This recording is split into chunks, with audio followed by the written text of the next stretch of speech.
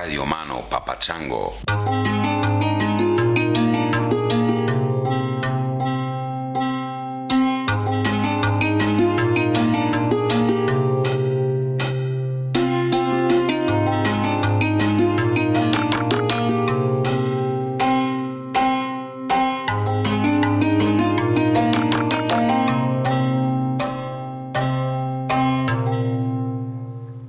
Greetings, ladies and gentlemen. I'm coming to you from my hammock, slung on the terrace of the apartment Casilda and I have here in Barcelona. So it's a pretty good place for me. Hope you're in a good place as well. This episode features my conversation with Zach Leary, who I think I met through Duncan Trussell.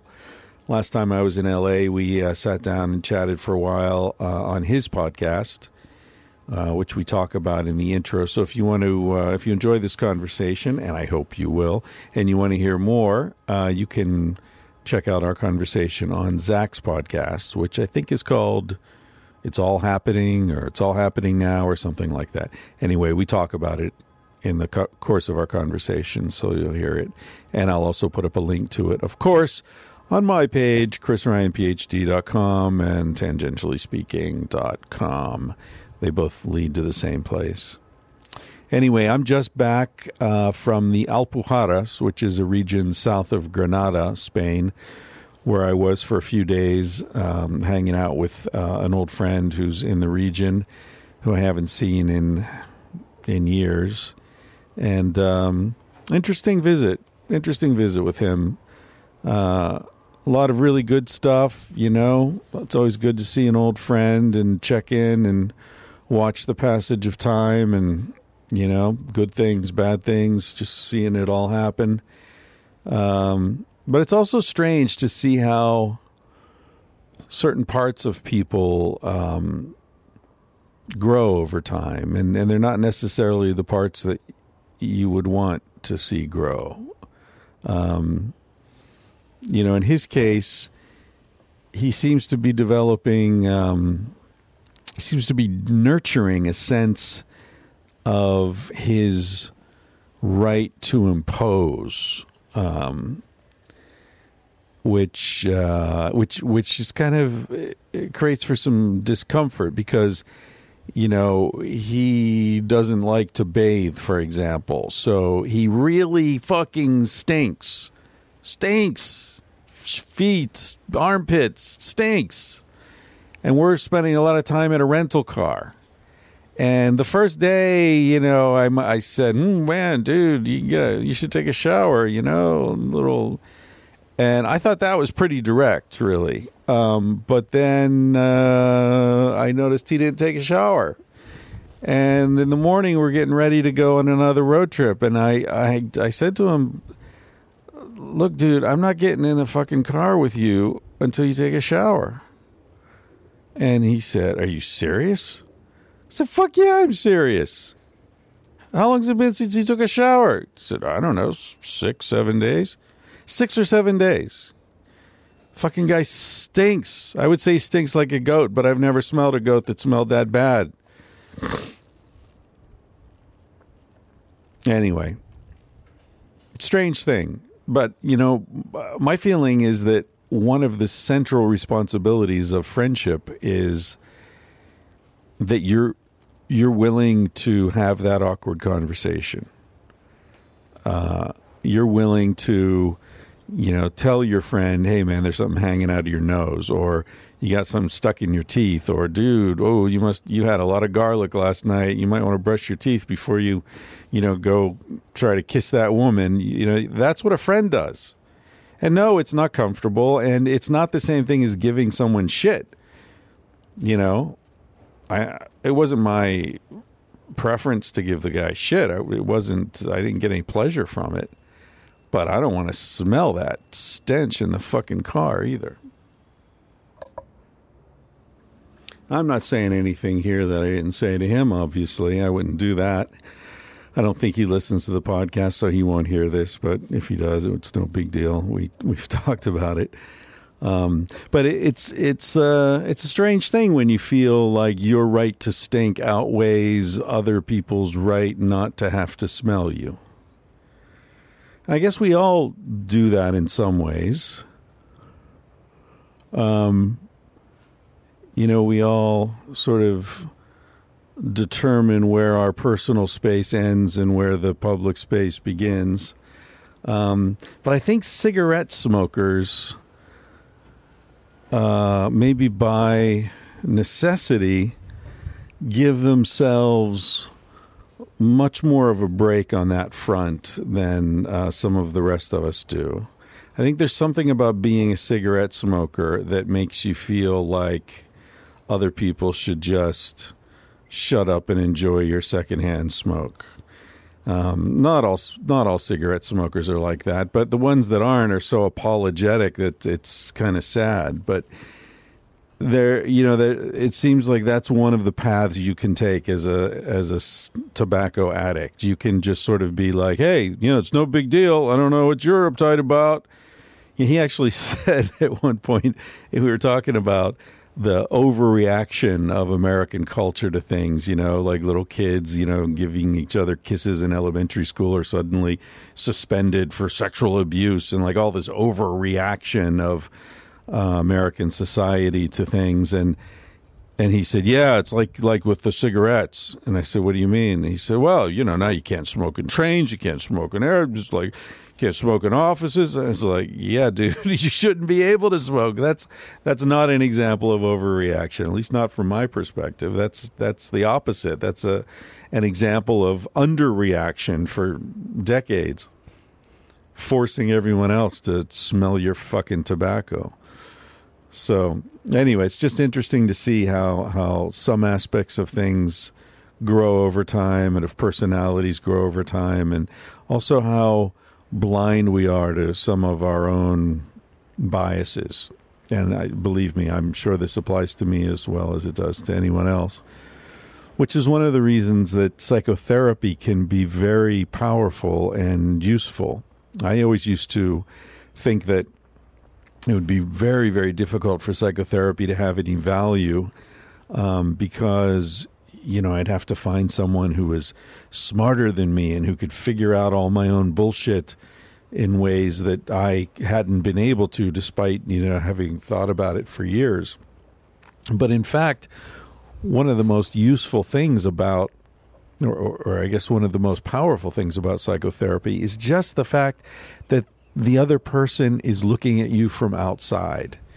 Just the change in perspective opens up so much possibility for understanding that they don't necessarily have to be smarter than you or to have spent a lot of time thinking about you and all your little quirks and interesting biographical details. The fact that they don't know you, in fact, is one of the most valuable things about a psychotherapist. So if you've got some extra money and you're thinking about it, I think psychotherapy is great. It's like doing a graduate seminar on you, on yourself. It can be very narcissistic, but also very useful. Along those lines, it's interesting to think about narrative and the stories we tell ourselves about ourselves, and how conveniently they skirt explanations that might make us uncomfortable in favor of explanations that seem to promote our comfort but actually interfere with our ability to deal with what's really happening. For example, my buddy's got severe intestinal issues that require him to fart and burp and take shits that go for hours. And he attributes this to some sort of parasitic infection that he picked up a few years ago. Although doctors haven't really found evidence of it, or some have and some haven't, and it was all pretty convoluted. But here's the thing. The guy smokes constantly smoking, and drinks a lot of coffee on an empty stomach. And those are two things that are known high-level intestinal irritants.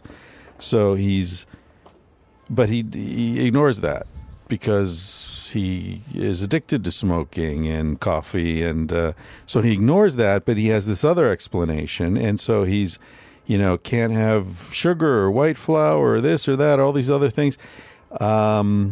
But he's ignoring two major causes of intestinal dismay and suffering because he likes them. And so he's come up with other explanations. And, I wonder how often we do that in our lives. We ignore the obvious because the obvious is something we're familiar with and that gives us a little comfort, despite the fact that it's completely fucking us up. As always, a special thanks to everybody who supports the podcast financially. One of the ways you can do that is through fundwhatyouLove.com. I've mentioned that many times. I've also just recently set up a sponsorship account on patreon.com, patreon.com. Just search Christopher Ryan or Tangentially Speaking, and you'll find it. Some people were a little uncomfortable about giving their credit card details to a small site like Fund What You Love. So Patreon is a much bigger site used by millions of people. So presumably, I don't know, more difficult to hack, although I think they have been hacked. I don't know. Anyway, and the other way you can do it is by buying shit on Amazon.com and going through my Amazon affiliate link at chrisryanphd.com. Click on that, bookmark your landing page on Amazon, and then use that when you buy stuff on Amazon. And we will get roughly 8% of whatever you spend there. Doesn't increase your prices at all, but it takes right out of Amazon's profit margin. Hey, I guess they can afford it. So let's see. Here's some cool things that people are buying. Somebody went all in for the Fuji 2904-T70 Mini Mite spray system. They got a 6-foot flexible whip hose. They got the spray system itself, and they got a couple of turbine filters. And that cost them close to $800, of which we got about 60 for the podcast. Thank you.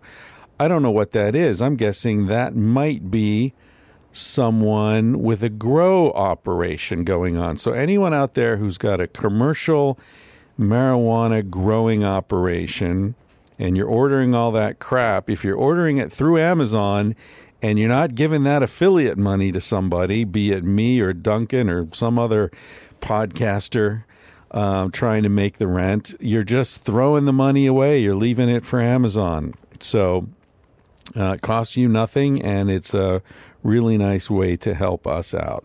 Let's see. What are some other things here? Somebody bought a hammer drill, a DeWalt. That's a good product.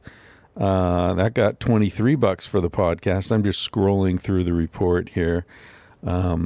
Sports and outdoor stuff. 3D sleep mask. What the hell's a 3D sleep mask? Your eyes are closed. Why do you need 3D?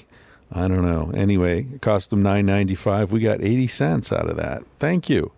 The little ones add up. Don't think it's just the big ones that we care about. Somebody got some Vivo Barefoot men's stealth running shoes, size 43, 10.5 US. I think I might know who that is. Thanks. Liam, if that's you. He's a guy who wears those shoes. And his feet stink. I got to say, Liam, you're another guy with stinky feet. And he's proud of it. He refuses to wash. He says, those are good. That's the microbiome. I don't want to mess with that. All right, whatever. Good guy, stinky feet.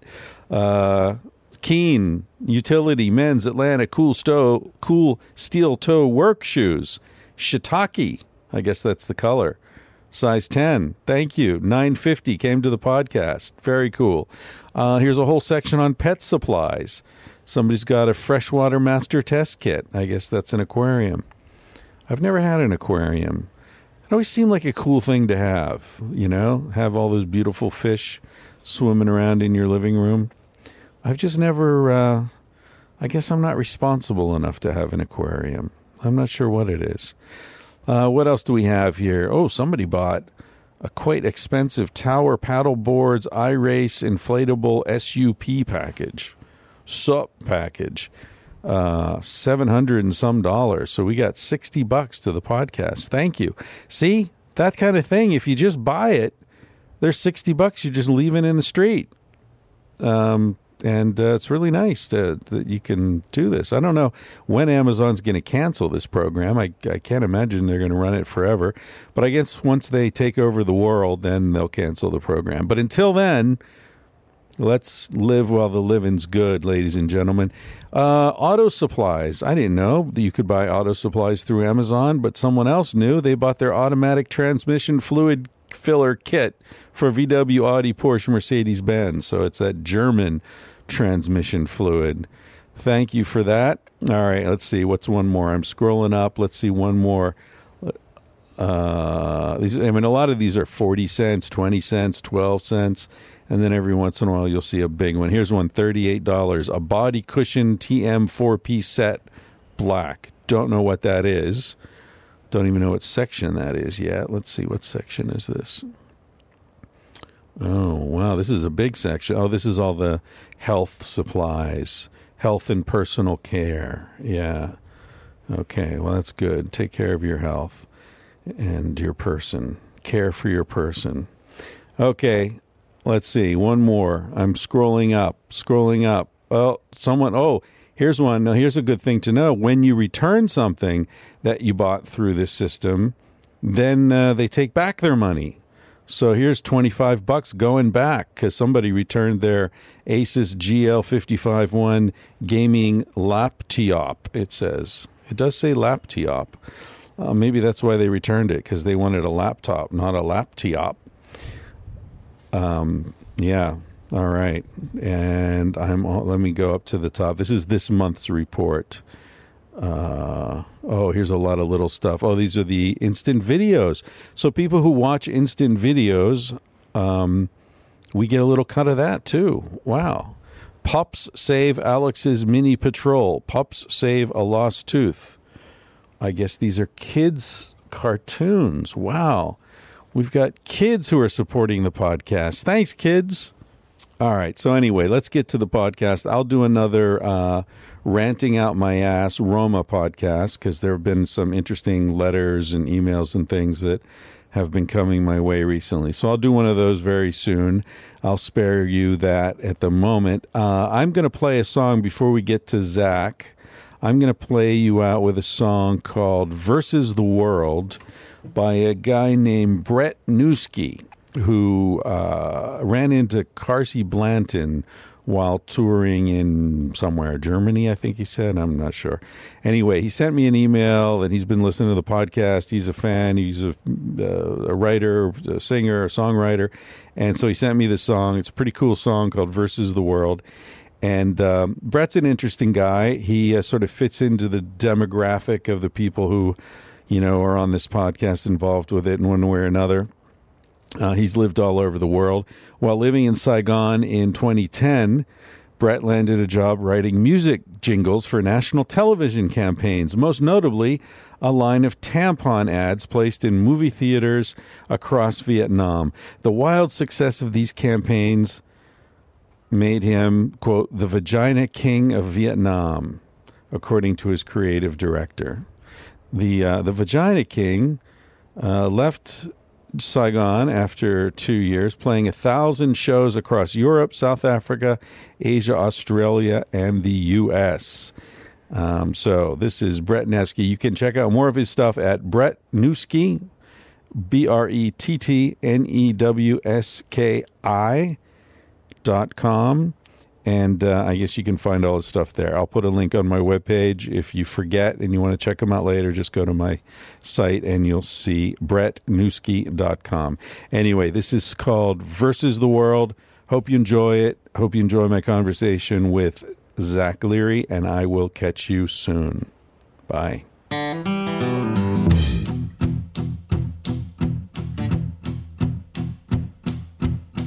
Your shit into a box, turning off your demons out.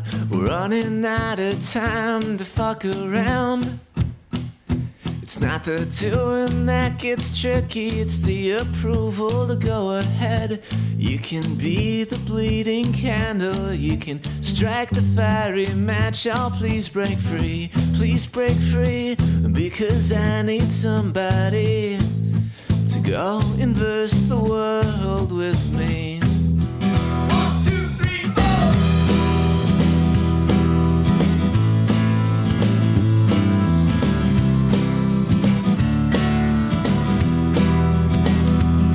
Perfection will not find me, and I will not find it. I like the singers who cannot sing a lick. Everybody's sitting on some grand old master plan, waiting for lightning to strike and make it all happen. Oh, please break free, because I need somebody on the lookout when I'm jimmying the key.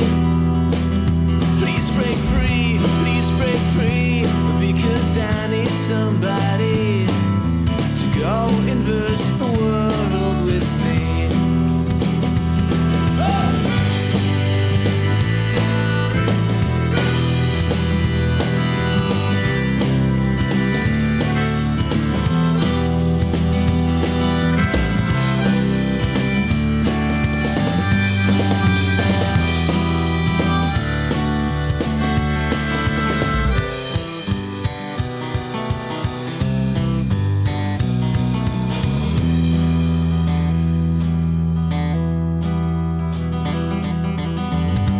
So pick your battles wise. There's a lot of bad advice, and we only get 2 ears and we only get 2 eyes. Whether you believe in talking snakes, you gotta keep a little bit of it. Oh, please break free, because I need somebody on the lookout when I'm jimmying the key. Please break free, because I need somebody to go and verse the world with me. Please break free, because I need somebody on the lookout when I'm jimmying the key.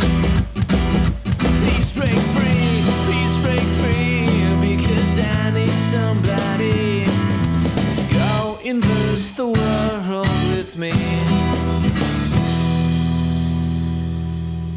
All right, I am sitting here. The sun has gone, it's not down. I guess on the beach there's still sun, but where we're sitting, the sun has disappeared, which means if you hear our teeth chattering, that's why.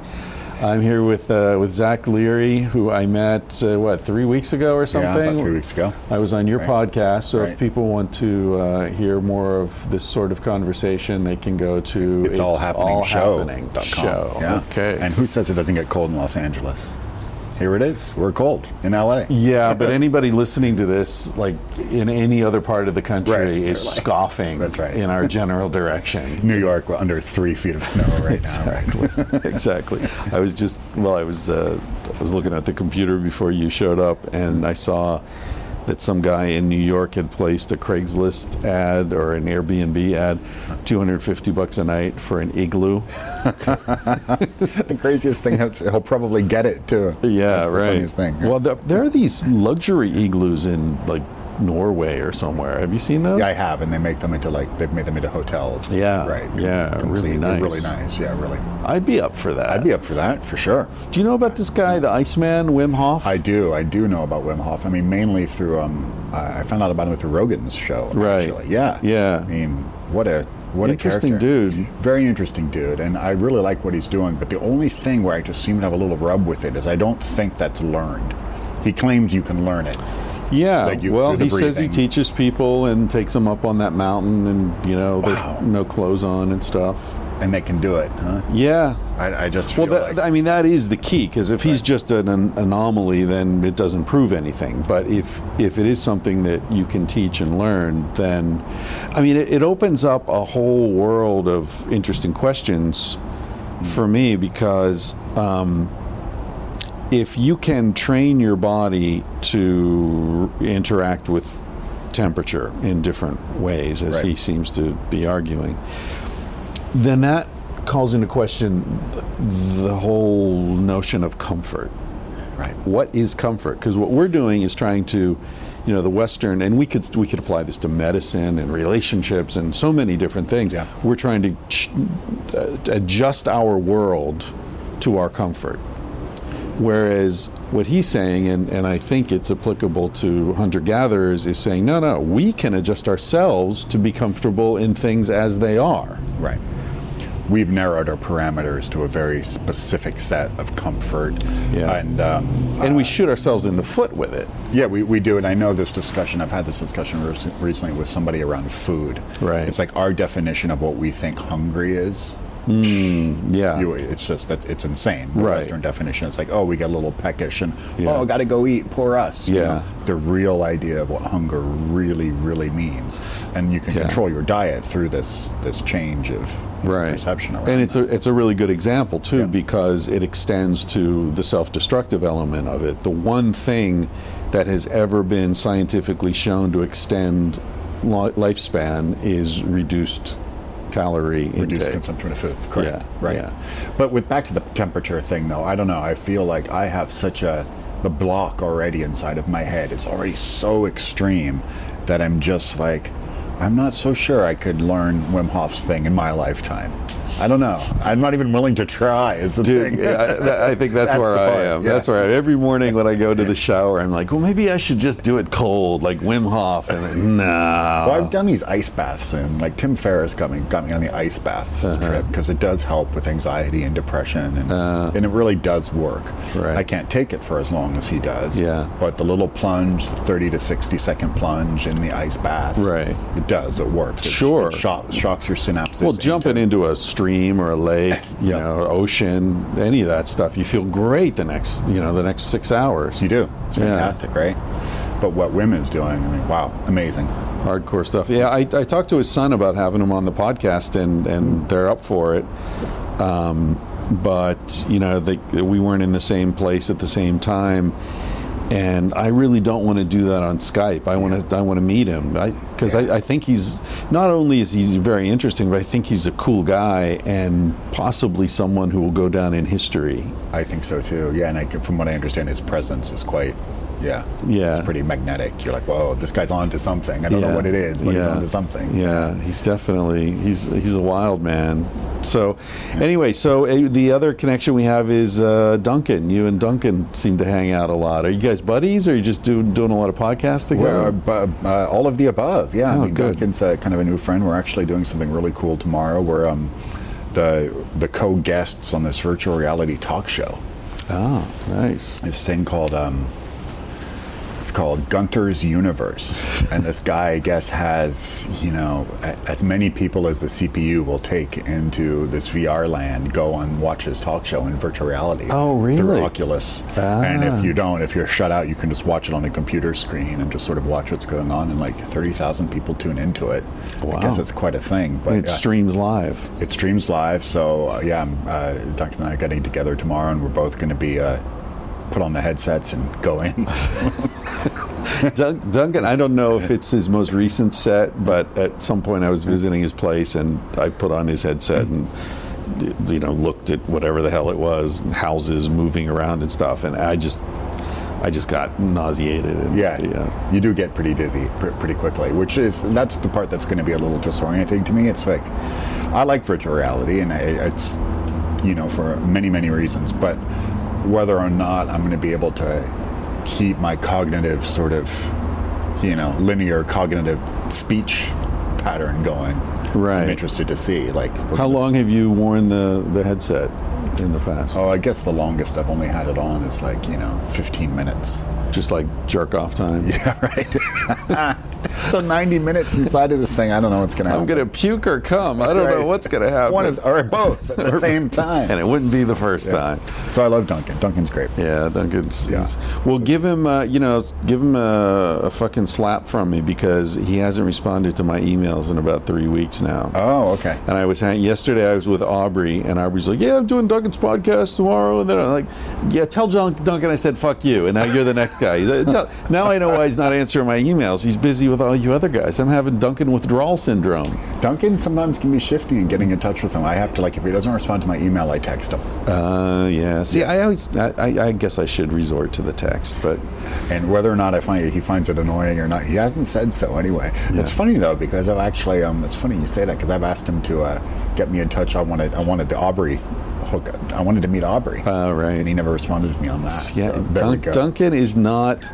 He's not the guy to call with your one call from the police station. You don't.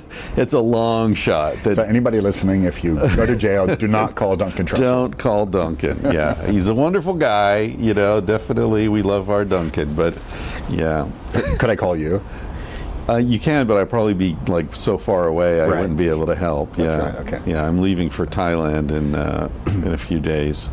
So unless you get busted tonight, Okay. Well, I hopefully won't get busted ever again. I mean, it's Yeah. happened to me before, but Oh, yeah? let's not do that again. Have you done time or just like overnight waiting for the magistrate kind of stuff? Yeah, I mean, I did a little bit of time. The most time I ever did was 42 days. Well, that's Enough to a know. stay. Yeah, Yeah, it was enough to know I never have to go back again. yeah. Yeah, it was difficult. I did 4 days. Okay. In a medium security prison.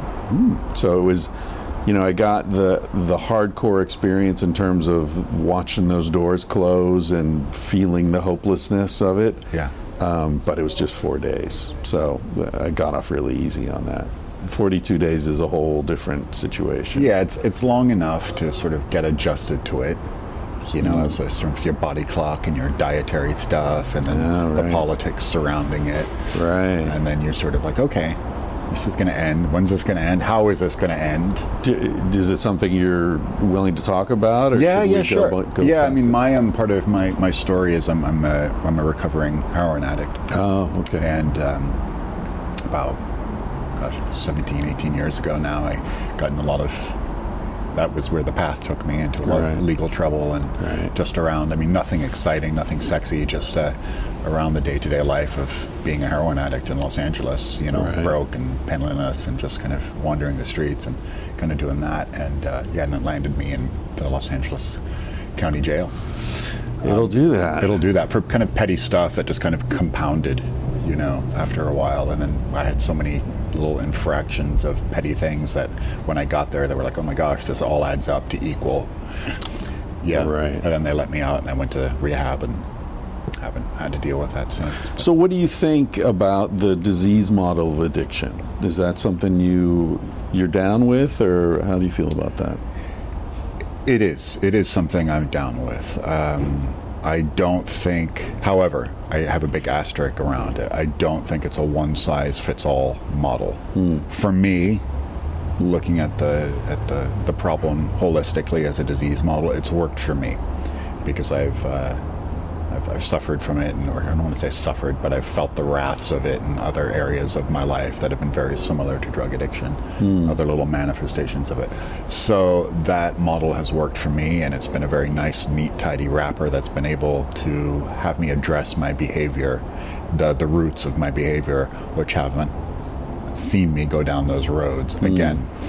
Now, this is for me, this is for many addicts I know, but I don't believe I'm not a zealot in the sense that, like, people come to me with drug addiction stuff all the time, and I'm not like, oh, you need to go to an NA meeting. That's the only way. You're going to die otherwise. Right. Many possibilities these Yeah. days, whether it's spirituality to ibogaine to... I was going to ask if you Whatever. were familiar with the ibogaine treatment. I am familiar with it, and it's great, and I know that a lot of the results they're promising, and more so. And Yeah. Yeah. I think we're going to on our way to Thailand, we're going to go down to Mexico and check out one of the clinics. Oh, cool. In Tijuana. Nice. Yeah.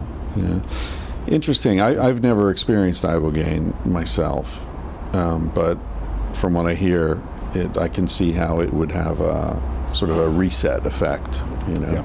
And apparently, I mean, you've probably spoken to more people than I have, but from the people I've spoken to who've been through it, they say it's not even that there's a negative association with heroin afterwards. It's just the appetite's gone. That's what I've heard. I mean, I haven't done it, but not only it's twofold from what I understand. Yes, you sort of reset your relationship to the opiate like molecule in and of itself, but also you can lose the physical cravings, Right. which is fascinating. Yeah. I mean, for me, I know in the latter parts of my addiction, it's if there was a pill like I could have taken to erase the appetite, I would have taken Sure. it. Absolutely. Yeah. So very promising, and I can't wait to see where it goes. I tried heroin twice, I guess, in Thailand. In Thailand? Well, Yeah. that's a good place to do it. Yeah. Well, yes or no. I was in Chiang Mai. This is a long time ago. In fact, I could tell you the day with a little Googling. I could find out exactly when it was because Mike Tyson was fighting James Bone Crusher Smith. Wow, okay. And I was in Chiang Mai, and I decided I was going to get up early to watch the fight. It was on at like 7 in the morning or something in Thailand. And there was this one cafe that was going to open early and show the fight. And I went to this cafe, and it was just me and these two British dudes. And the British guys were so funny. They were friends, from back home. And the one dude was an actor. And he had come to Thailand to, he was going to talk his way onto the set and get a role in Good Morning Vietnam, which was being filmed at that point, the Robin Williams movie. But, as often happens with junkies, that was his cover story, but the real reason he was there was because the heroin was great. And they were both upper class, like foppish British, goofballs. Okay. And then his buddy, who was the son of a very famous British author whose books I had read. I won't say his name, but I knew his father's work quite well. And so he had come ostensibly to save his friend because he knew what was going on. But then he was like, oh, this is great stuff. And so he stayed, and they had been there a couple months, and they were they were having such a good time, just laughing and goofing around all the time. And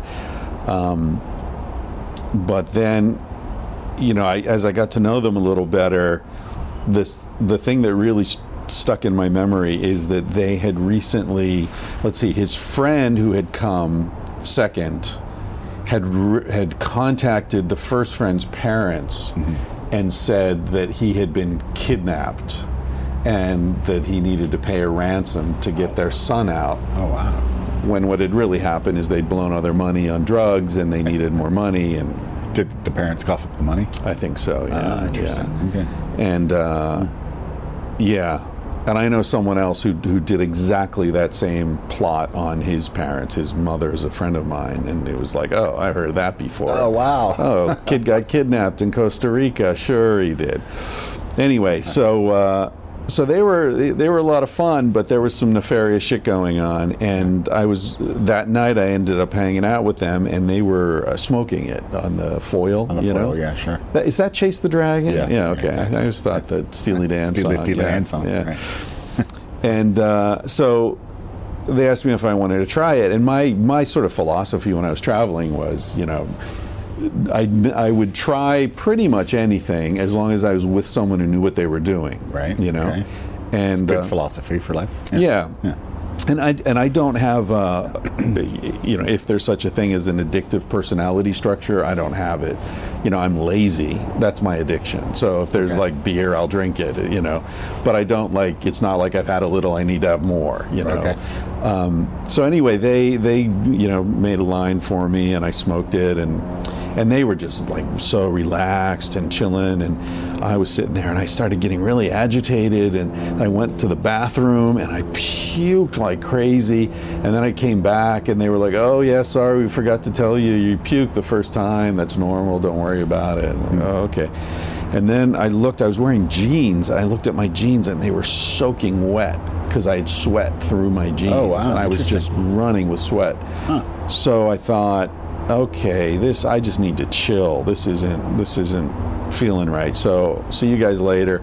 I went back to my little guest house room, and I remember I was lying in the bed watching the fan, the ceiling fan spin. And I thought I was really clever because I had some weed with me, and I had figured out, I broke up the weed in 3 equal-sized packets and taped them to the top of each blade of the fan so that it wouldn't, swing. The weight would be equal? Yeah. Right. And if cops come in, they're not going to check the top of the fan, right? It's a perfect place. So I was lying there feeling self-satisfied about that, and I thought, I'll just sleep it off. I'll be fine in the morning. And I started drifting to sleep, and then some voice in my head just said, don't sleep. Stay awake. Don't sleep. You'll die. Oh. And I thought, well, that's, I don't know. The extreme? Yeah. Yeah. Anyway, so I stayed awake, and then I tried it again, and again it was too much a couple days later. Then years later, and you can tell me maybe this is bullshit, but years later I was in San Francisco, and I got to be friends with a guy who had used heroin for years, and I told him that story. And he said, well, how big was the line? And I showed him, and he said, you were in Chiang Mai. I said, yeah. He said, man, that was an overdose. They gave you way too much. That might have been okay if you had been in London or San Francisco, but that was pure shit you're doing in Chiang Mai. Sure. And he said, if you had gone to sleep, you might have died, because that's how it happens. Interesting. Your Okay. your body stops doing it, making you breathe and your heartbeat automatically. Okay. You need to be awake. All right, so you purged, and that's why you sweat so much and I stuff. guess, yeah. Really interesting. Yeah. Yeah, I mean, the thing about heroin is really, it's different with different drugs, and it does come down to a biochemical thing and the way your own physiology reacts to the certain chemical compound. And the odds are much greater with opiates, and it is said that 25% of the world's population is hardwired to be an opiate addict. And this applies to heroin, or what we're seeing now with Oxycontin, the oxy problem in America, Right. which is absolutely dreadful. And those are pretty big odds. Yeah. 1 out of 4 people, after whereas the other 75% of the people, you'll take it 2 or 3 days in a row, and on the 3rd or 4th day, you'll be like, I feel shitty, but the impulse won't be to take more. Right. So for 25% of the people, the impulse will be, oh shit, I need more. Those are pretty big odds. Do you think that that's a purely genetic, chemical Yes. issue? I You do. I do. Okay. I think it's hardwired. Do you know about Rat Park?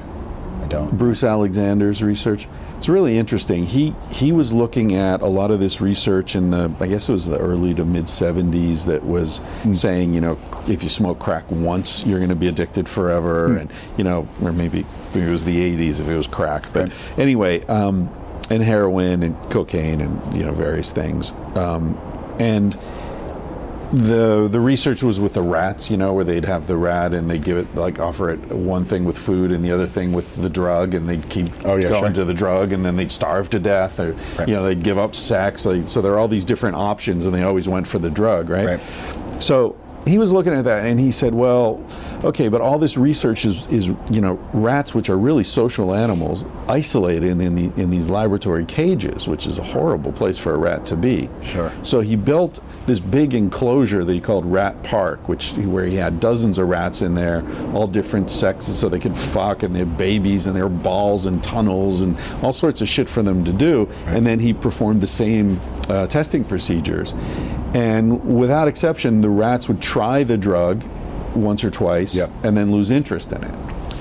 So his conclusion was that, and this is sort of argues against the disease model, because he's saying, if people have meaning in their lives and, fulfilling relationships, connection, community, and so on, then the drugs aren't so interesting. Yeah, I do get that. And there's also this TED Talk going around recently. I kind of forgot the guy's name who just wrote a book on this. Harari or Jonah Hariri or something like that. Yeah. Chasing the something. Yeah, but it's all about connection. Yeah. And it's about how addiction is really just the absence of connection. Right. And, first of all, I don't agree with that. I don't disagree with that because the 12-step model, essentially what it's trying to do is restore connection. Great community. Yeah, great community. Yeah, and yeah. also whatever, a God of your understanding, whatever Right. that means for you. Right. And try to restore connection and, and have you not be alone. You don't have to be alone anymore. You have other people to go through it with. And that is all true, except, look, man, I have a very, very full life right now. I don't have any absence of connection, that's for sure. But if I take heroin right now in front of you, there is a chemical reaction that fires in my brain that behaves differently than probably it does for you. It just does. All the meditation, yoga, guru shit, whatever it is, it just behaves differently, and I'm gonna want more. Well, and I'm very partial to the Rat Park interpretation of things because I bitch a lot about the modern world, and so I want to blame everything on it. Yep. But there's no question that different drugs feel different to different people. Yes. Like my wife, for example, she's a psychiatrist. She never drank, doesn't like alcohol. She takes one sip of wine and she feels bad for days. Okay. She's super sensitive. But the first time she got high with marijuana, she was like, "Oh, well, I get it. This I like. Yes, I get it." And so she uses it in a medicinal way and, for relaxation and all sorts of stuff. Fantastic. She loves it, but nothing else that she's ever tried, and I've tried to corrupt her in every way possible. Yeah. And it's just, so she's not against drugs. She's a fucking doctor, She's down with all sorts of interactions. But some things work, some things don't. Like with me, I've got friends who they feel normal when they do coke. It's like then they feel comfortable, they feel relaxed, I do coke, I feel nervous, agitated, poisoned. Doesn't bring out the best in you, does it? No, it's like, why am I doing it? The only benefit I've ever seen from coke, and this is the most dubious of benefits, is that I can drink all night. It's like, what is the value of that? So, I don't get coke, and heroin just made me nervous as fuck. And whether that was dose dependent or, whatever. Yeah. Yeah, it's interesting. I'm not, I'm not anti-drug and by any stretch, obviously. I'm very pro-psychedelic. I'm pro-consciousness expansion. I'm pro... they're great doorways, they're great portals into, different relationships to the physical world and to the spirit world as well. My problem is pretty specific, and I just choose to keep it that way. So your stepdad was Timothy Leary, right? How old were you? I should have read up on this, before you came over, but I'm notoriously ill prepared. I was 4. You were 4. Okay, so you spent most of your life in his company. He's my dad. I don't really even say stepdad. Yeah. Neither did he really. Yeah. Okay, good. Yeah, I didn't want to assume anything. And so because this whole conversation we're having about, drugs and the benefits and the dangers, and he's sort of a central figure historically in that conversation. Yeah, he is. He is indeed, and his relationship was multi-tiered for sure. Obviously he's most famous for psychedelic research from the early 60s and sort of making his way through that. And at that time, we have to remember now in the year 2016 that context is everything. Yeah. The relationship with how people thought of LSD or psilocybin in 1961 was very different than how it was a legal scientific tool. Yes, it was. Yeah, so psychotomimetic. Yeah, exactly. It was a psychotropic agent, so there was no way to really. It wasn't really called, drugs. There was no counterculture yet that kind of, was a tangential sort of offshoot from the, So. Did you ever meet Oscar Janiger? Yeah, sure. Did you? Yeah. He was here in L.A. He was around here. You bet. Yeah, really? Was he in Venice? No, he was in the Palisades, but close. Yeah. Yeah, He was great. Yeah, I'll bet. I saw some of those paintings. Yeah. For people who don't know who we're talking about, he was a psychiatrist, I believe. Psychiatrist, yes. Who used LSD with some of his patients. Yep.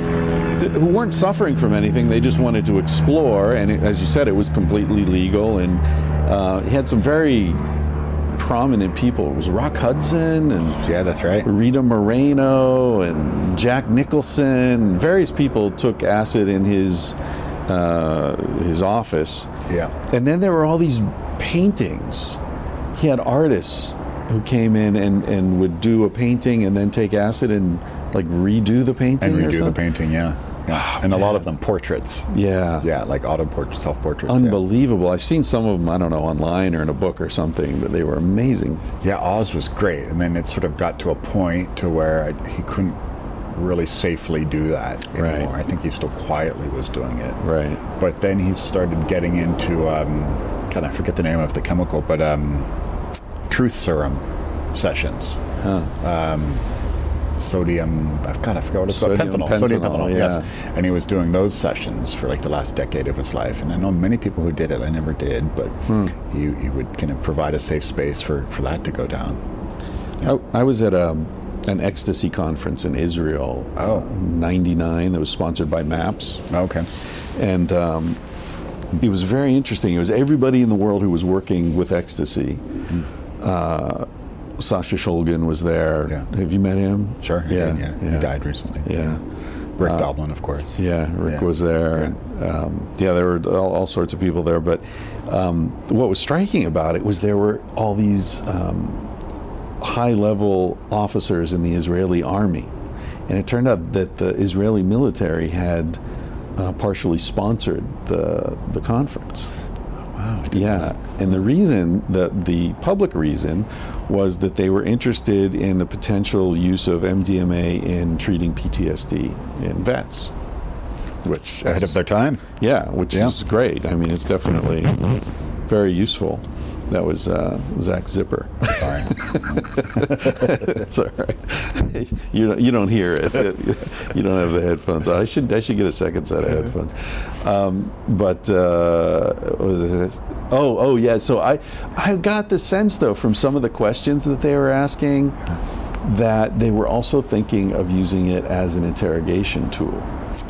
Truth serum, essentially, right? And at the time, I was torn because I was like, on one level, it's like you guys are devious. You've got this hidden agenda and all that.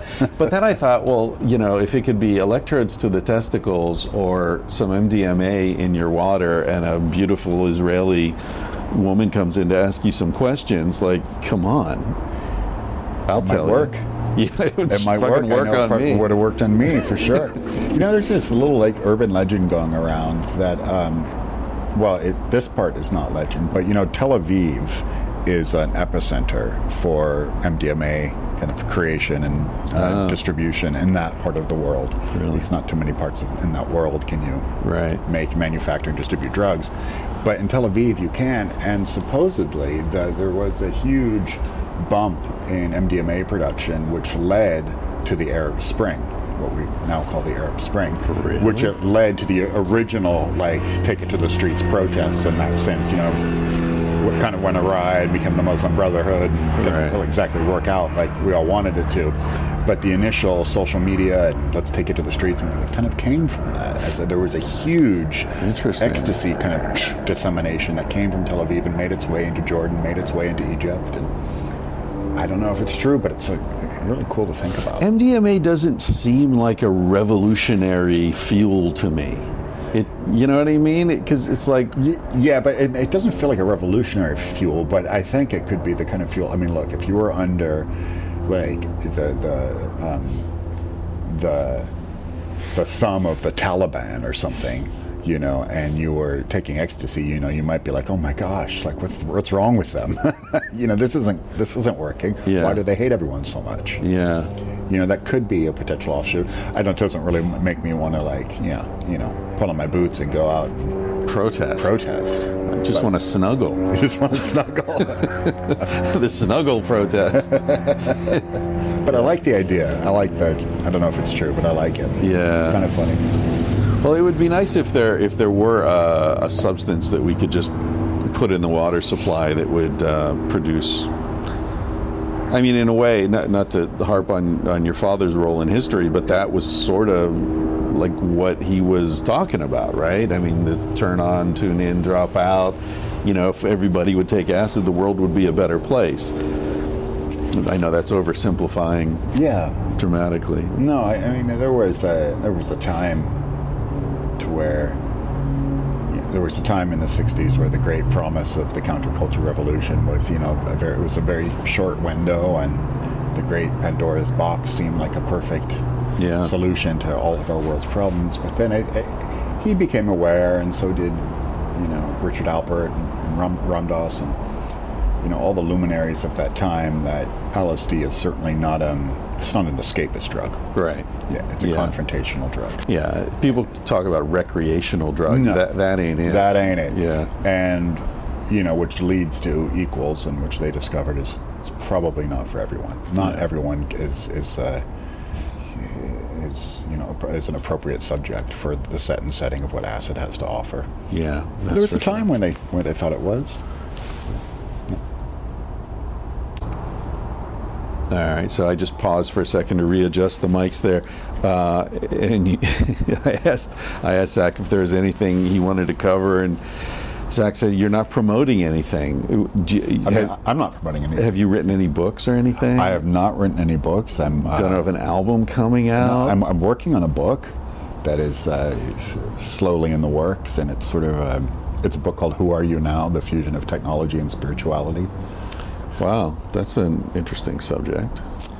Yeah, I think so. It's really about looking at the evolution of our species and our culture pretty much since the American Revolution, and how either technology or spirituality have been the two primary venues for which we have experienced growth or peril, or advancement or de-evolution.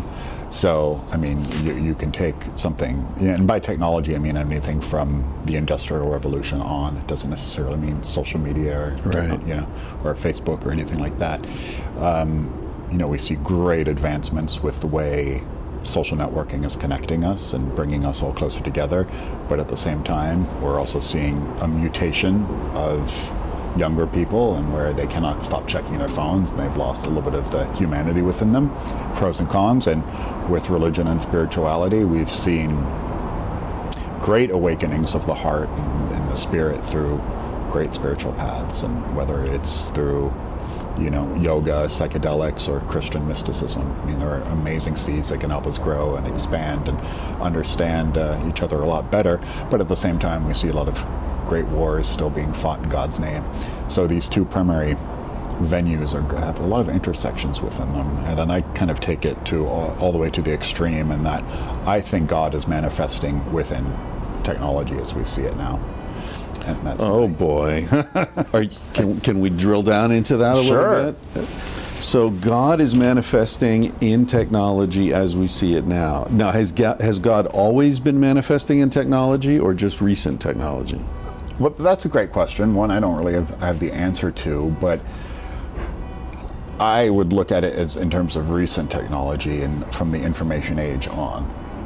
Information age on, okay. Yeah. So not industrial agriculture or the steam engine or spear points. Yeah, not as much. Okay, so then, that's interesting, because then it sounds like what you're saying is that God is, in a sense, the hive mind, the species level consciousness that arises when many people are interconnected simultaneously. Correct. So what is the opposite of it's the opposite of Godhead or of God consciousness? It's basically separation. Right. Isolation. Isolation. Yeah. Looking at our differences. So we see in today's world in 2016, nationalism is as alive and well as it's ever been. Nation states thinking that they are better than another nation state, therefore they have the right to do so and so and so and so. Yeah. Religion, and whether you could grab onto theology or dogma, and just these constantly finding these illusions of separation, all these things that divide us, right? So technology has this. If you kind of look at what the World Wide Web and its basic fundamental constructs, it's about connection and about creating this egalitarian dimension where we can all coexist. What are the peer networks? Peer networks. Yeah. But the kid in Rwanda or Algeria could potentially make his website has the same visibility as Zach's does from Santa Monica, California. Right. That is a great revolution. Yeah. Simple now because we're used to it. The novelty is over. So there is a form, I think, of Godhead and connection in that, and breaking down walls and barriers and finding ways for us to understand each other a lot more. Yeah. And that is a really, really cool thing. Not to mention, so there's that side of it, which is sort of a little bit more of a spiritual side, but on the other, the kind of the intellectual mind mapping global village side of it, it's that when you are lost, to me anyway, like when you're lost in a web hole, and you search for something and you're clicking and you're clicking and you're clicking, and then all of a sudden 2 hours later you're at some far off place and you forgot what you searched for in the first place, right? Big booty Latinas. Big booty Latinas, and all of a sudden you're at whatever, No, that's where I end up. Oh, that's where you end up. Okay, big booty Latinas. It doesn't matter where I start. That always leads to the big booty Latina. You started with Bernie Sanders somehow, and you ended up at big booty Latina. Big burn. I'm feeling the burn. I'm feeling the burn. But these pathways and these they're kind of like neuro causeways in which you are experiencing data and drilling down to find more information. It's very parallel to, say, the psychedelic experience, I think, and Godhead and how it can be found within like an ayahuasca experience or an LSD experience, is that there is connection here, and sometimes it doesn't quite hook up, and you don't find how A is connected to B or how Bernie Sanders is connected with Buddha Latinas, but somehow it is. In my head, it's a direct connection. Yeah. Well, that actually ties in. This line of thinking ties in very much with this book I just sent off to the publisher 2 weeks ago. Civilized to Death. Yeah, oh, yeah. Because I was sort of pissing on modernity for 200 pages, right. and and I bought a few books. That argue against what I'm saying, and I thought, okay, I have to respond to the strongest arguments, or at least the most prominent arguments against my interpretation of civilization and history and all that. So, like, there's Steven Pinker and Matt Ridley and a couple other. Marlene Zook, who wrote Paleo Fantasies.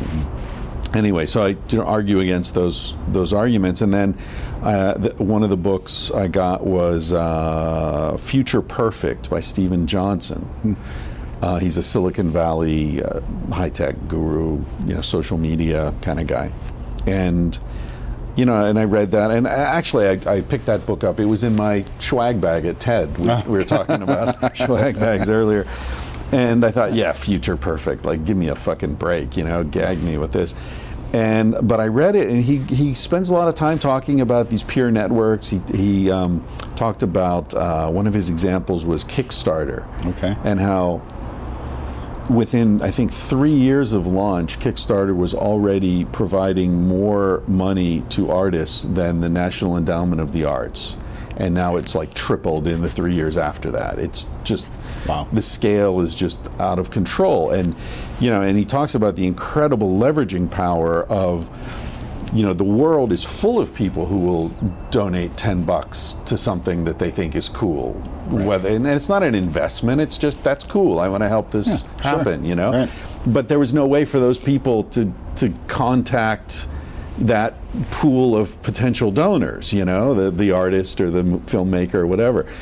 And so just by creating this technology, as you say, that where the kid in Bangladesh has the same access as the millionaire in Bel Air, suddenly the world's different, and things that would never have been possible before are now easily doable. Right. If it's a good idea, it's easy to have it spread out, so quickly.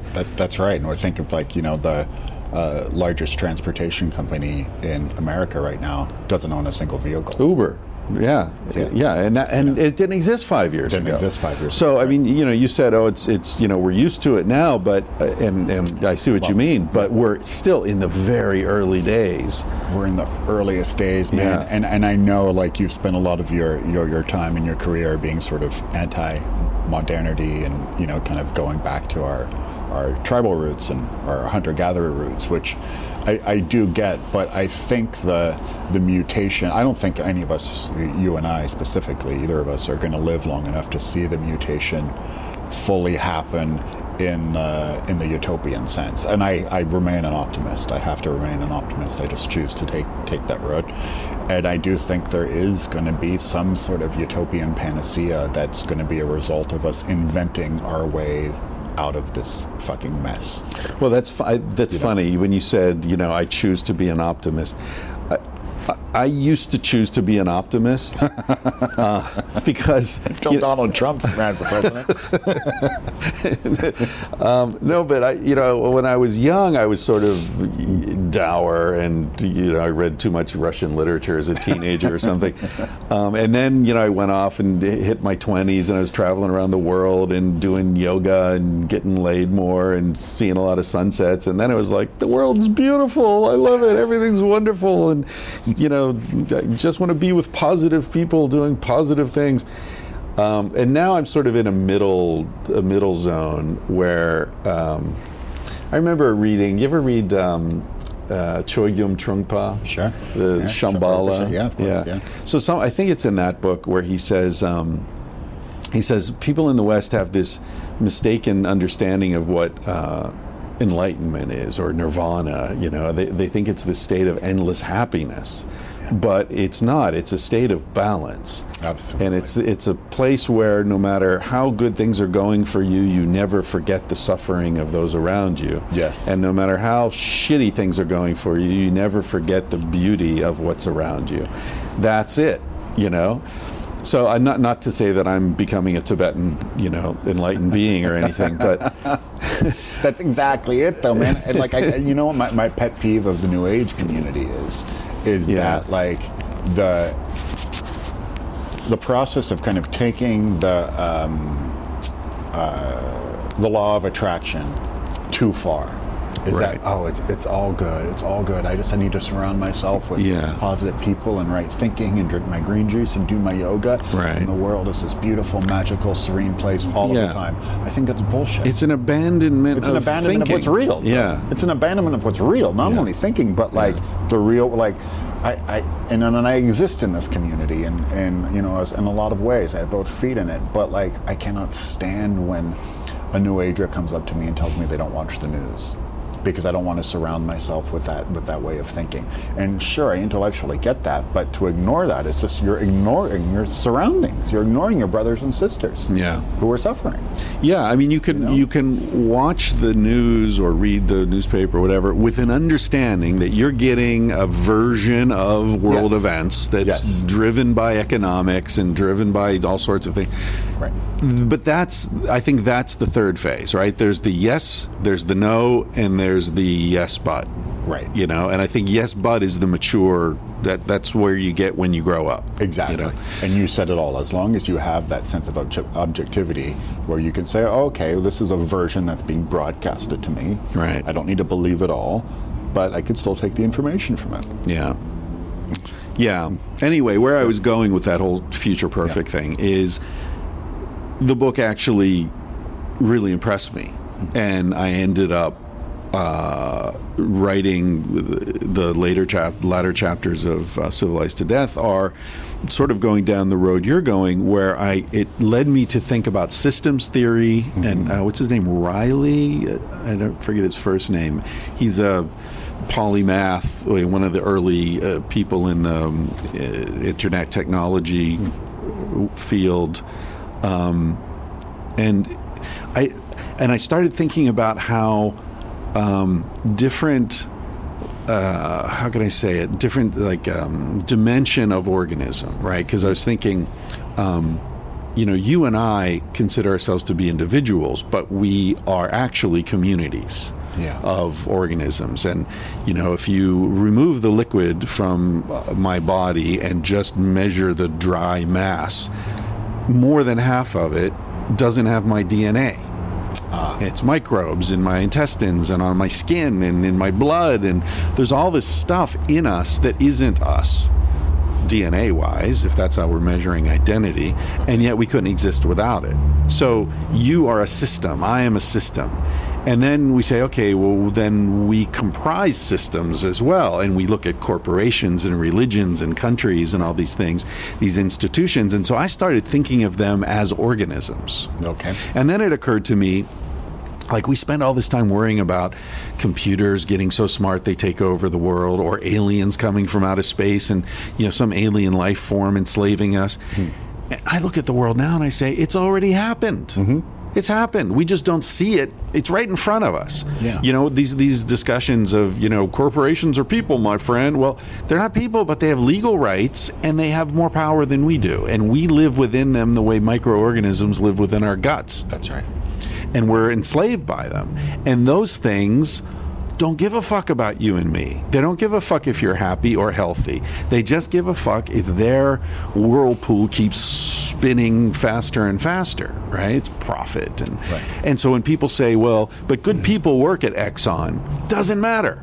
Because those good people could say, you know what, we're going to stop drilling in deep water because the technology, honestly, we can't guarantee we're not going to fuck up the world, and they'd get fired in 24 hours. Right. That's right. So it doesn't matter if good people work there. They are an alien life force. And I think we're at the point, and maybe this ties in with what you're doing in this book, I think we're at a point where we are in a swarm. Civilization is a human swarm. But because of the internet, for the first time, it's possible for our species to see what's happening on the large scale. Yeah. Like a salmon in a school that's headed toward the nets. Some of those salmon, for the first time ever, are able to sort of step back and look at it from like a helicopter and say, wait a minute, right. We're schooling and those nets are right in front of us. Let's slow down and rethink this. Yes. So that's where I come out. And, my whole prehistoric thing is not about we need to abandon civilization and go back to hunting and gathering. Right. My thing is that we need to design our future with an understanding of the environment that created us. Yes. We're designing better systems. Exactly. We're going to live in an artificial environment. We're going to live in a zoo. Right. Don't we want to be in the fucking San Diego Zoo? Right. Not the Calcutta Zoo? Right. So that's where I'm trying to go. I'm not denying movement toward the future. I just want to turn downstream and avoid the rocks, you know? I'm absolutely with you. And this is why, people like Elon Musk, for instance, he's a really great mainstream low-hanging fruit example to me. Yeah. Is that he's able to, survey the landscape and say, well, I can exist in both worlds here. I can create new systems, make a shit ton of money, but also provide a service that is disruptive enough to change, the very, onerous systems that have ruled, that have defined, that are kind of left over from the industrial age, and the agrarian age. But really, since we're still behaving in that model, and the tricky part of it though is that. And I love, getting into this with people, all the time. Is that it's a funny balance because it's this give and take. It's this participation yet this rebellion. This participation yet there's this rebellion. Yes, we can be those salmon swimming upstream and take the helicopter and have the bird's eye view and go, oh, wait a second, maybe we can redefine the path that we're swimming in. But at the same time, and this is why, on a very basic level, I always want people in America to get out and vote. It's because everybody's still complicit. Right. You're still complicit in this giant machine that is encaging you into the zoo.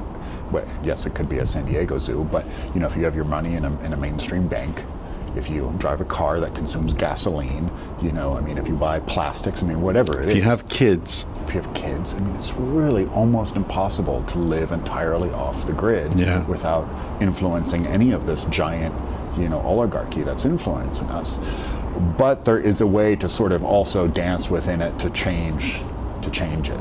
yeah. And yeah, I think that's where the promise lies. Yeah, I think you're right about Elon Musk, by the way. Yeah, he's great. He's awesome. Yeah. Yeah, and he's disruptive. He's the very definition of being disruptive. He's saying, look, I can do this. And you can see that he's for real when he does something like makes all the design software and the I don't remember with the files Yep. for the Tesla cars publicly available. Yeah. To like Toyota can copy them if they want, you know. He's made it open source. Unbelievable. Yeah. I mean that's you know, balls to the wall real. He built a fucking rocket company. Yeah. So why isn't NASA going to Mars? I don't understand this. You know, that's how he started SpaceX. Was he was looking for information on NASA's program for going to Mars. Yeah. And he went to the website and dug and said there was no public. What's going on? We're not going to Mars. Yeah. And he built SpaceX, and now NASA's going to Mars as a response. I mean, Yeah. The one that's area fucking where I cool. disagree with him, and this is presumptuous as fuck because he's 10 times smarter than me, but the one area where I disagree with his vision is in space exploration. Oh, okay. Why is that? Because I feel like the frontier for our species is internal. It's getting our shit together. Going within. Going within and also on the planet, like dealing with each other, Okay. right? Like as long as Jews and Palestinians are shooting each other, you know, like Mars can fucking wait. Let's Okay. deal with shit here, right? Oh, okay. All right, and our economic system is atrocious. It's ridiculous. You know, the war, industrial culture. I mean, we've got it's so fucked up the way we're living and the way we're treating each other. Yes. That I really think that we're much better off saying, you know what?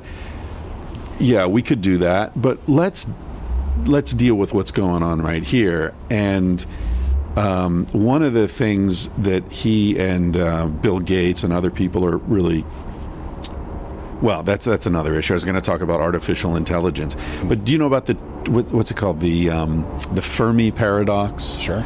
Right. So the Fermi paradox is if we know that there are an infinite number of stars and a certain percentage of those stars have planets, and so a certain number of those planets are going to be at a distance from the star that puts them in a temperature range that's potentially good for life to develop. So you do the math, and there should be, I don't know, millions or billions of options. of planets that could have given rise to life, and yet we look out into the stars with the greatest technology we have, and we see no indication of anyone anywhere.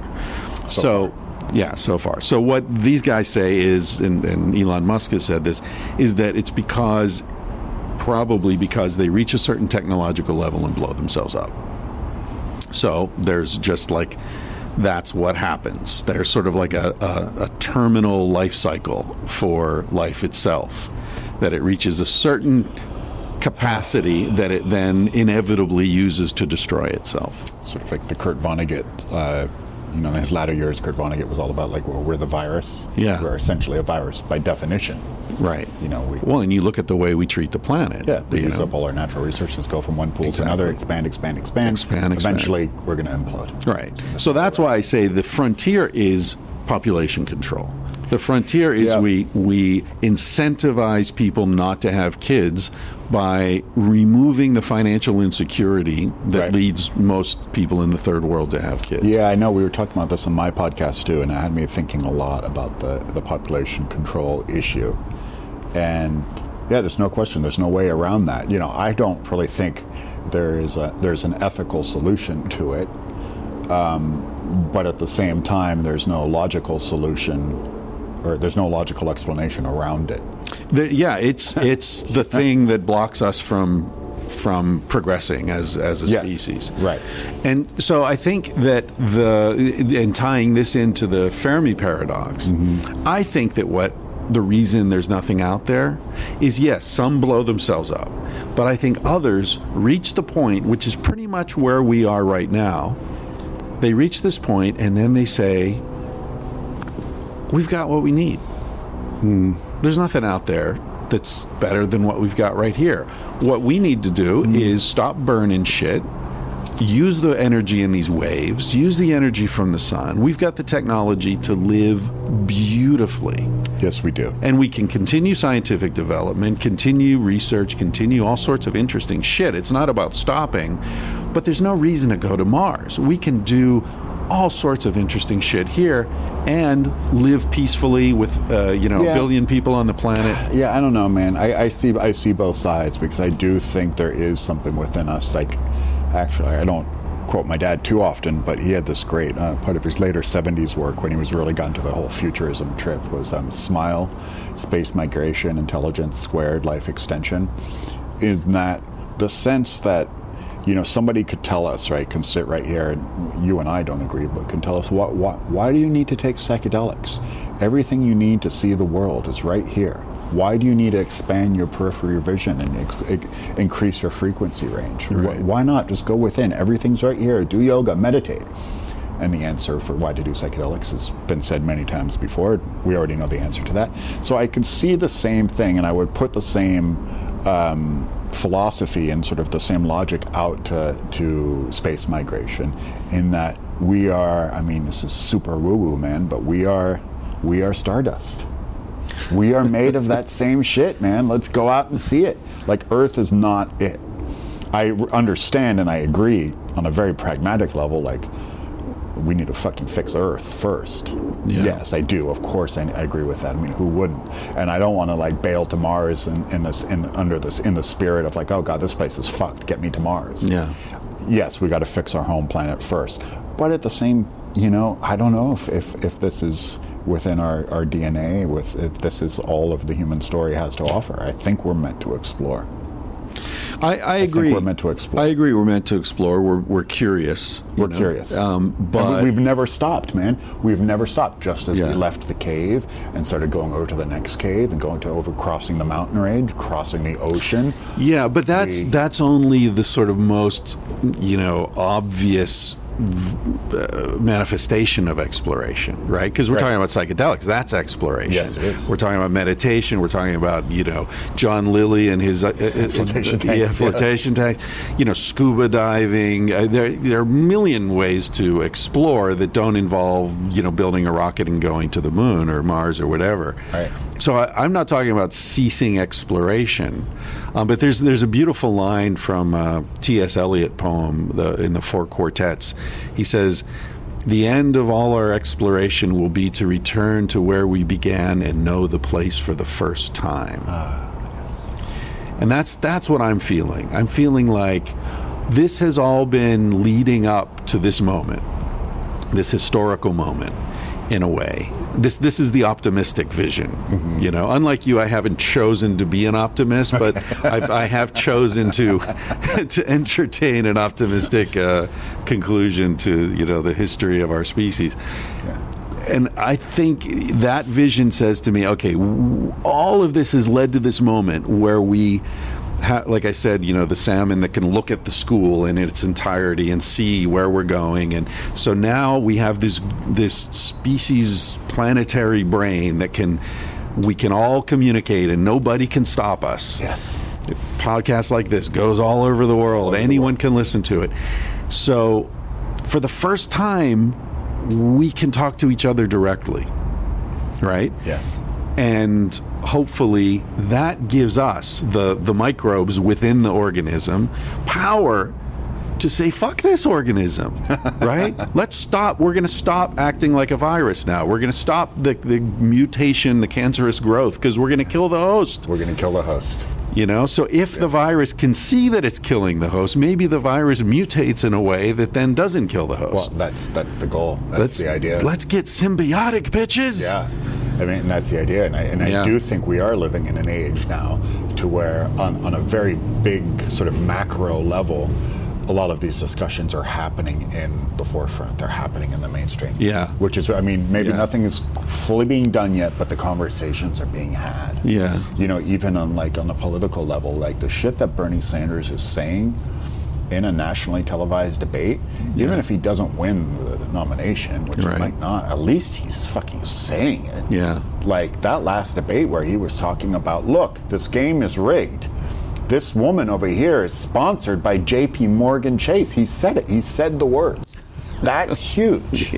Even if she wins, which she probably will, that's still a really big change and it's a paradigm shift. Well, a dude who calls himself a Democrat socialist is running for president, and people are taking him seriously. I mean, the discontent with the system is so extreme. Well, and of course, that's why Donald Trump exists as too, well. on the other side, yeah. I mean, that's the thing. That's my hope, is that, through this sort of information technology, and it doesn't seem to be happening, but it feels to me like, the libertarian, right-wing, don't trust government, they're the natural allies of the Bernie Sanders voters. Yes, yeah. Because, it isn't working. Definitely, we all agree with that. Have you heard, I wanted to say it before I forgot, have you heard Duncan Trussell's thing about population control? No. Oh man, you got to ask him. He's obviously a lot funnier than I am, but he has this really funny idea. It's like, there's this great way to conduct population control within the civilized world, and that is you could offer people to come in and get sterilized, and in exchange they get a lifelong gift card for Best Buy or Walmart. Yeah. Well, that's essentially what I'm saying. need. Incentivize it. Right.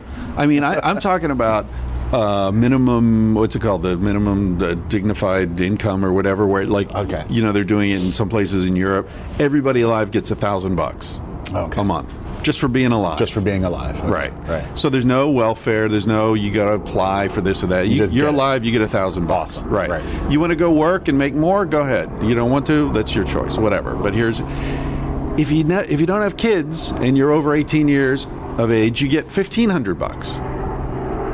Wow. As long as you don't have kids, you get another $500 a month. If you want to have a kid, go ahead, have a kid. But then you're down to $1,000. How many people would take? So many people would take that. Fuck. Why not? Right. Because it does two things. It incentivizes not having kids, and it removes the financial incentive to have kids. Oh, right. Right. Which is how it stands. They're going to take care of you when you're old. No, you don't need it. The state will take care of you when you're old. We pass out $1,000 a person forever. I like it. I mean, interesting. So that's why ethically, you're not coercing anybody. It's not like the China one-child policy or some shit like that. Right. It's just, here's your option. Here's your option. Take it or leave it. Go for it. Right.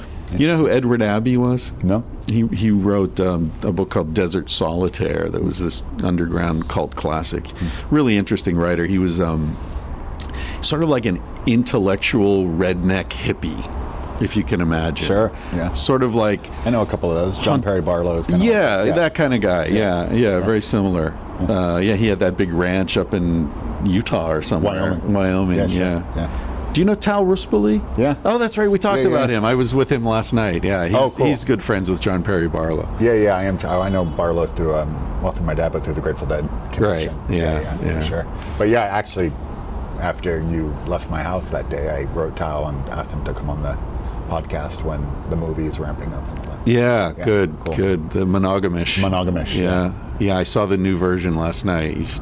He changed it. I don't know if you've seen any drafts. I haven't. Okay, I got to go over and watch it. Yeah. We can talk about that later. But anyway, the Edward Abbey thing.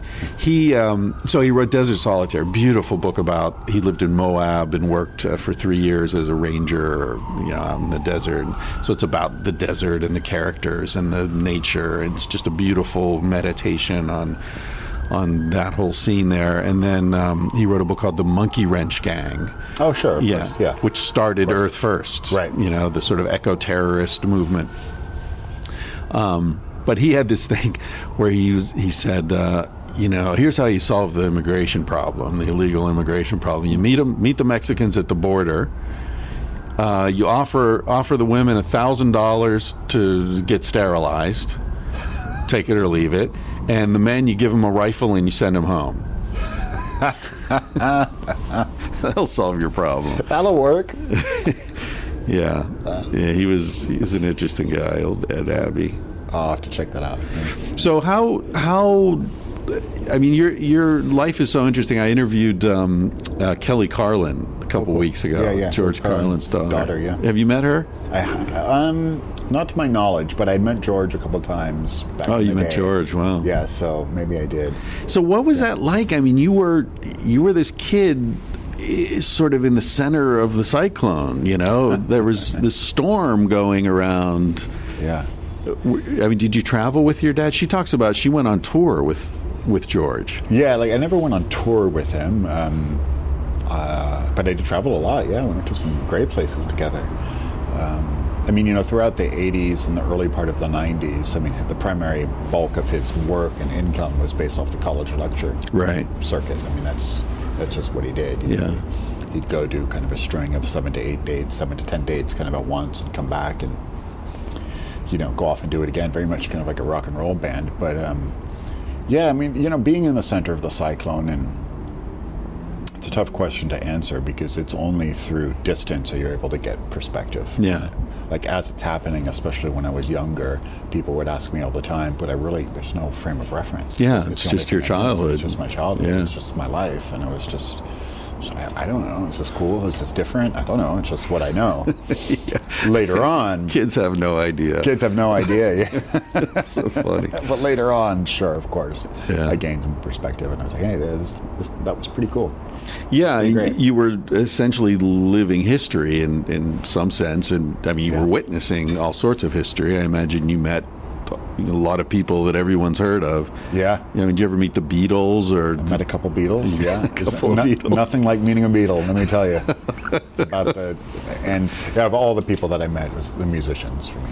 Yeah. I mean, actors and Right. even intellectual luminaries, and you know that's cool. But meeting the Beatles, or you know, meeting. And was it cool? Did they just treat you like a friend's kid, or was totally, it completely the coolest thing ever? You know, I mean, and still, it's not like I'm buddies with Ringo, but on the occasion where I do see him, it's the coolest thing in the whole world. You know? Right. And I'm still as starstruck as a 14-year-old boy today Really? as I was. Absolutely. I mean, music to me is Yeah.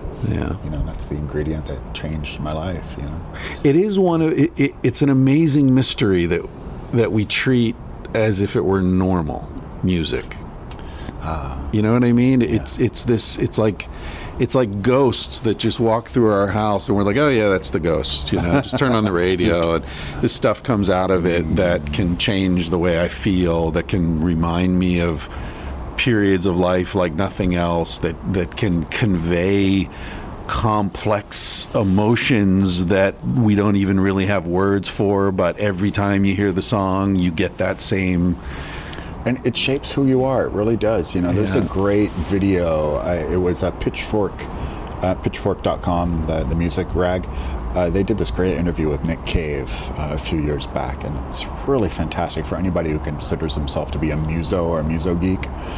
He describes, and you know, Nick Cave is extremely literate. You know, he's written a book, and he's very, you know, scholarly, literate guy. But he goes on this whole kind of rant about how he thanks his dad for giving him the gift of music, because it's really music that shaped who he was. Like, had he not read Hemingway or Shakespeare, sure, you know, life might not have been as rich and as colorful, Right. but he would have been a very different person had he not discovered Leonard Cohen or Bob Dylan or Nina Simone, and that's who shaped who he is, Right. you know, more than anything. And same for me, you know, it's Pink Floyd, the Grateful Dead, and David Bowie. And I had this big epiphany when Bowie died a couple weeks ago, because Bowie was my mom's favorite artist, and I just was like, oh my gosh, I just can't believe how much Bowie influenced my life.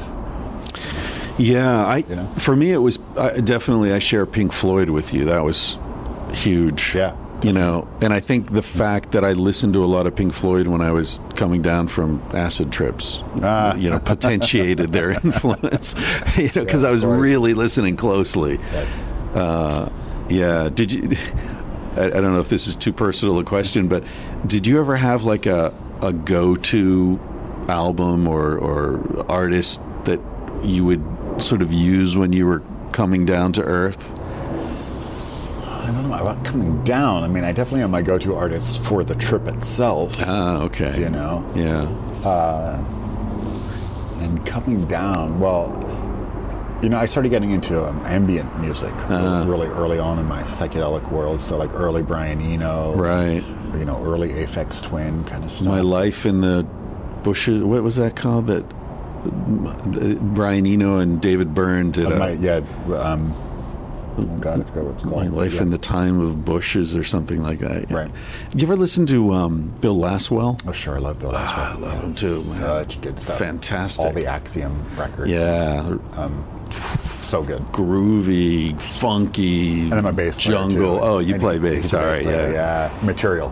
The Material. album. Yeah. So good. Yeah. Man. Yeah, he have you heard Imaginary Cuba? No? He did. I think it's later. I think it's after the Axiom stuff. But he did.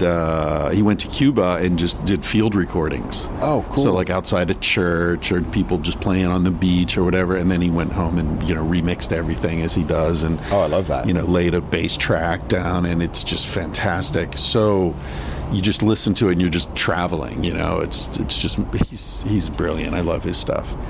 And the where he remixed Marley, Oh, yeah. Dreams of Freedom. So great. Yeah, really I love good. that stuff. Yeah, I listened to. Do you know Pat Metheny, the Sure. jazz guitar? Guitar player, you bet. Yeah. Yeah, I mean, some of his stuff is kind of like super commercial and weird, but Yeah. he has a record called As Falls Wichita, So Falls Wichita. That was my coming down to earth album that just relaxed. It was the perfect amount of like enough that it was interesting to listen to and Right. absorbing, But soft enough to take you home. Exactly. Yeah, now that you think about it, like, In a Silent Way by Miles Davis. Oh, that's great. You know, Yeah. kind of stuff like that. That could be a very good kind of second chapter after the Yeah. fireworks were Right, over. right. It's like a light massage. Come back down. There's a great soundtrack I should hook you up with if you haven't heard it. And very few people know about this, from a film called Siesta. Don't know it. It was toward the end of Miles Davis's life. It was Miles Davis and Marcus Miller. Okay, the bass player, yeah. And it's a film. It's this crazy film that no one's ever heard of it. It was released, and then a week later it was gone, disappeared in the 80s. I happened to catch it. I was living in Manhattan at the time. I happened to catch it, and it blew my fucking mind. But I think it was just too bizarre for people. It was like David Lynch on acid. It was just like crazy. But I mean, check it out. It was starring Isabella Rossellini, Gabriel Byrne, Martin Sheen. Oh man, I mean, I could name Jodie Foster, like this stellar cast, and the soundtrack: Marcus Miller, Miles Davis. Incredible. So check it out. If you can't find it, I'll record it for you. Siesta. Yeah, Siesta, and it's essentially a remake, a funky, well, not a remake, but it references what's the Miles Davis Spanish record? With Bill Evans.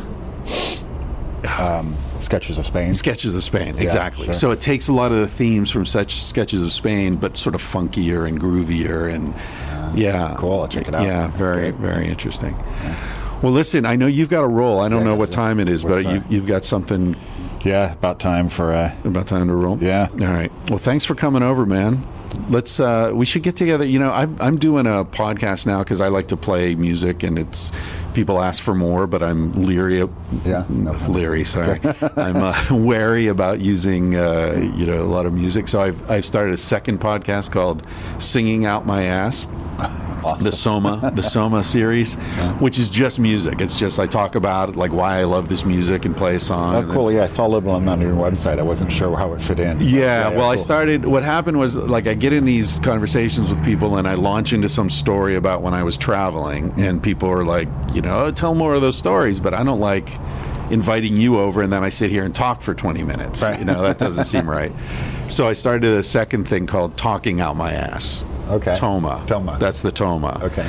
And so that's separate, just telling travel stories. And then I started the Soma. So I don't know. It's Cool. It's an expanding media empire. I love it. Chris Ryan Inc. Yeah. But we should, sometime we should get together and talk about music. I'd love to, man. Yeah. Of course. Because I feel like we hit that late. Yeah. But there's a lot there. I'll bring my some talking points for sure. All right. Thanks, All right, cool. Zach. Thanks, Chris. This is really fun. I can't find the button. I hope you enjoyed that conversation and appreciate your support for the podcast, especially those of you who do it through fundwhatyouLove.com, where you can set it up to take $1, $5, $10, whatever you can afford, whatever you feel motivated to throw at the podcast every month. You don't have to think about it. It's an ongoing thing. You can cancel at any time, of course. That's fundwhatyouLove.com. That's run by Danny Osman, who also does the sound engineering for the show. You can find him at emeraldcitypro.com if you have any sound engineering needs. He's great. I vouch for him, of course. He's been doing the sound engineering for this podcast for over a year now, completely voluntarily. He's a cool guy. So if you have any business you want to throw his way, please do. Thanks to Basin and Range for the opening music. You can find them at basinandrangeband.com. There's a Reddit Tangentially Speaking discussion group if you want to talk about episodes, throw a question at me, and get a conversation started at Reddit. Just do a search for Tangentially Speaking, all one word. And of course, thanks to Bennett at Shore Design T-Shirts, another guy who's been supporting this podcast from the very beginning. When I had about 15 listeners, he was there. He's still there. And I love him. Never met the guy, but I love him. And I sure as hell love his shirts. So you can get his shirts at shoredesigntshirts.com. And of course, all the shirts that are at chrisryanphd.com are made by Shore Design T-Shirts in Thailand and packaged and shipped to you by my mom, Julie. Say hi to Julie if you order anything. She loves it when that happens. And of course, last but not least, thanks to Carsey Blanton for the song you're about to hear, Smoke Alarm, which reminds you to carpe fucking diem because you're going to die one day. He said, baby, what's a big deal? Feel what you want to feel. Say what you want to say. You're gonna die one day. For example, I could kiss you just because I want to. What's the difference if you turn away? I'm gonna die one day. Why do you waste your time thinking about your reputation? Trying to meet an expectation, wondering what they're gonna say. When everyone you've ever known is headed for a headstone. I don't wanna give the end away, but we're gonna die one day. Your body is an animal, doesn't ask for much. A little music and a soft touch. Why don't you let it out to play? Your heart is in a birdcage, singing in your chest. You wanna shut it up but give it a rest. You're gonna die one day. Why do we waste our time thinking about a reputation? Running from a confrontation, wondering what we ought to say. When everyone we've ever known is headed for a headstone. I don't want to give the end away, but we're gonna die one day. We're gonna die one day. We're gonna die one day. So baby, what's a big deal? If you wanna be free, say what you wanna feel. Spend the night with me. I'm gonna take you up in my arms. And if we must go down, we'll go singing to the smoke alarms. We'll dance into the ground.